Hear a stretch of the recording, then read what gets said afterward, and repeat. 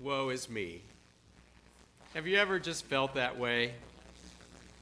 Woe is me. Are you feeling that way at all this morning? Is that the first thing you've said to yourself some of these winter mornings when you've woken up to face the challenges of a new day these days? Woe is me. What does woe mean?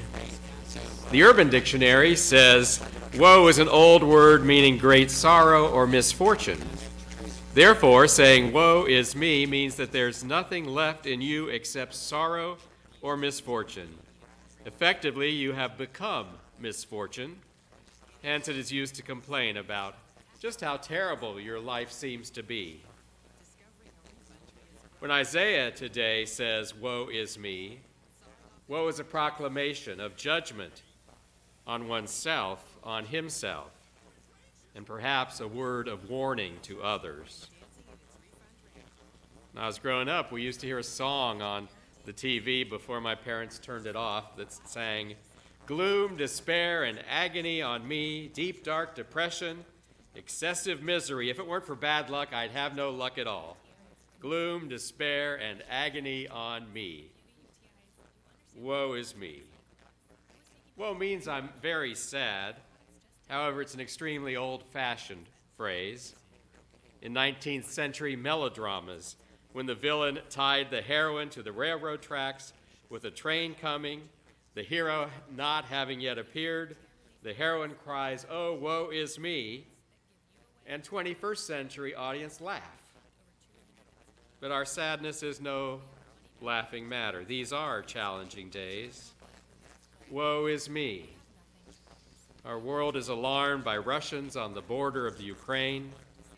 Our lives are made more difficult by the fear of the coronavirus. Daily we hear news of thousands of deaths. I'm afraid to go to the grocery store, but I still do. And when I go, I see that some shelves are empty, and the prices of what is there, I see inflation has struck. Are you sad? Seasonal affective disorder is a type of depression that's related to changes in seasons. SAD begins and ends about the same time every year.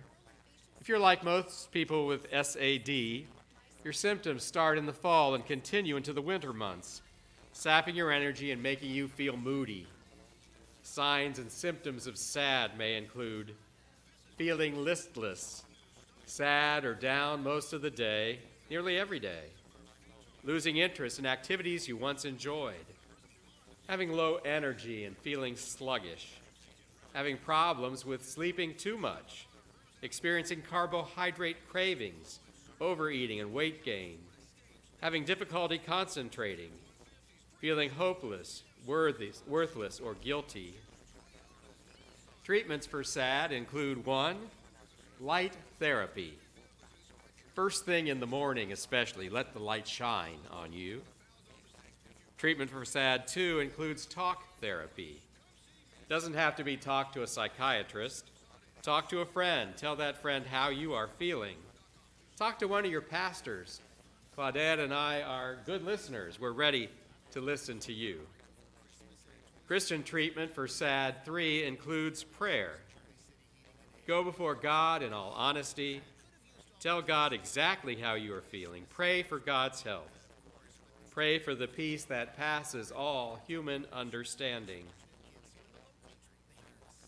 We were stunned this week to hear of the death by suicide of Miss USA 2019, Chesley Christ.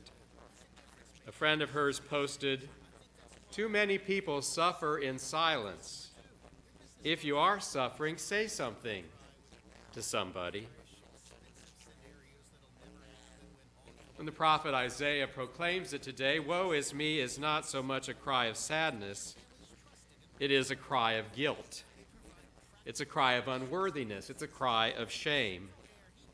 It's the year that King Uzziah died, 738 BC. Isaiah has a vision of God in the temple. Isaiah is standing on holy ground, and he describes the angels all around. The Lord is sitting on a high and lofty throne in the Holy of Holies in the temple of Jerusalem. Stood the throne of God, formed by the outspread wings of two giant cherubim over the Ark of the Covenant. God is so great that just the hem of his robe fills the temple, the image of God too gigantic to be contained. The angels cry out, "Holy, holy, holy is the Lord of hosts. The whole earth is full of his glory." Some see in holy, holy, holy a reference to God as we know God through the New Testament, a God in three persons. Holy, holy, holy. Others say the repetition suggests holiness to the extreme, holiness cubed, holy, holier, holiest. The foundations shake at that holiest of cries. Smoke fills the temple. We remember that smoke and the earthquake are signs of a theophany, God's presence in the Old Testament. The people looked for God in the earthquake, the wind, and the fire. But sometimes it turns out God is present just in the still small voice, the sound of sheer silence. In the presence of Almighty God, Isaiah is overwhelmed with the insignificance of his own humanity, with the recognition of his sin, with the knowledge of his unworthiness. "Woe is me," Isaiah cries out, "woe is me. I am lost, lost without salvation, without a prayer. No one can stand in God's holy presence. No one is worthy to see God and live." I am lost in Hebrew can also mean I am silenced. In awe of God, Isaiah is without words. But he does manage an exclamatory personal prayer of confession. "I am a man of unclean lips," followed by his confession for all people. "And I live among an unclean people." Woe is Isaiah. Woe are we. Jesus actually uses the word woe more than anyone else in the Bible. The Gospel of Luke has it with twice as many woes, 13, as the nearest book in the Old Testament, Ezekiel, with 6. And only Matthew has nearly as many uses of woe as Luke. In the Revelation, when God's judgment upon sinful humankind is being revealed, the Apostle John writes, "Woe, woe, woe to those who dwell on the earth at the blasts of the other trumpets that the three angels are about to blow." Revelation 8:13. So he is showing the greatest significance possible by repeating it 3 times. The use of a word 3 times in the Bible is so rare that it's only done when the holiness of God is described, holy, holy, holy, in Revelation 4:8 and in Isaiah 6:3. Jesus used the word woe 7 times in Matthew in chapter 23 to indicate a completeness of the woes or judgments of God upon humanity, as 7 is the number of completion or perfection, indicating God's judgment will be complete and perfectly just. Woe, woe, woe. Holy, holy, holy. Now, when I step out the door of my townhouse most mornings, albeit not this morning, but most mornings, the sun hits me full on in the face because my townhouse has that wonderful Eastern orientation. In that moment, I feel warmed and blessed as I start a new day. "The Lord make his face to shine upon you." It says in Numbers 6:22 through 27, "The Lord spoke to Moses, saying, Speak to Aaron and his sons, saying, Thus you shall bless the Israelites. You shall say to them, The Lord bless you and keep you. The Lord make his face to shine upon you and be gracious unto you. The Lord lift up the light of his countenance upon you and give you peace. So they shall put my name on the Israelites, and I will bless them." The sun seems to be shining more, at least most days. The days are getting longer. Finally, we're moving out of the worst of those SAD, sad days, We cling to the good news that perhaps COVID case numbers are finally on the decline. I'm relieved. And I know that God will bless us and that God is blessing us. Just maybe our woe is me days are behind us. I hope so. Peyton Manning said he had his own woe is me period of life.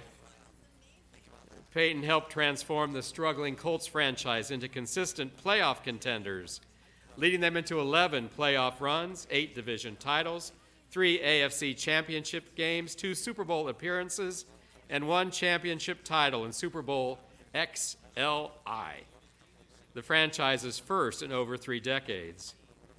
That was then, but in May 2011, after 14 seasons with those Indianapolis Colts, after guiding them to that Super Bowl victory, Manning went in for the first of 2 surgeries to correct a herniated disc in his neck. That ended up costing him his job with the Colts, but he didn't give up football. After a season of recovery, he went to work with the Denver Broncos. Then at 37 years old, the NFL star had to relearn how to throw, but that eventually put him on the path to a second Super Bowl win, this time for his second team, the Broncos, in the Super Bowl 50 in 2015, making him the first starting quarterback to win the Super Bowl for more than one franchise. A feat accomplished again later by Tom Brady, first with the New England Patriots and then second with the Tampa Bay team.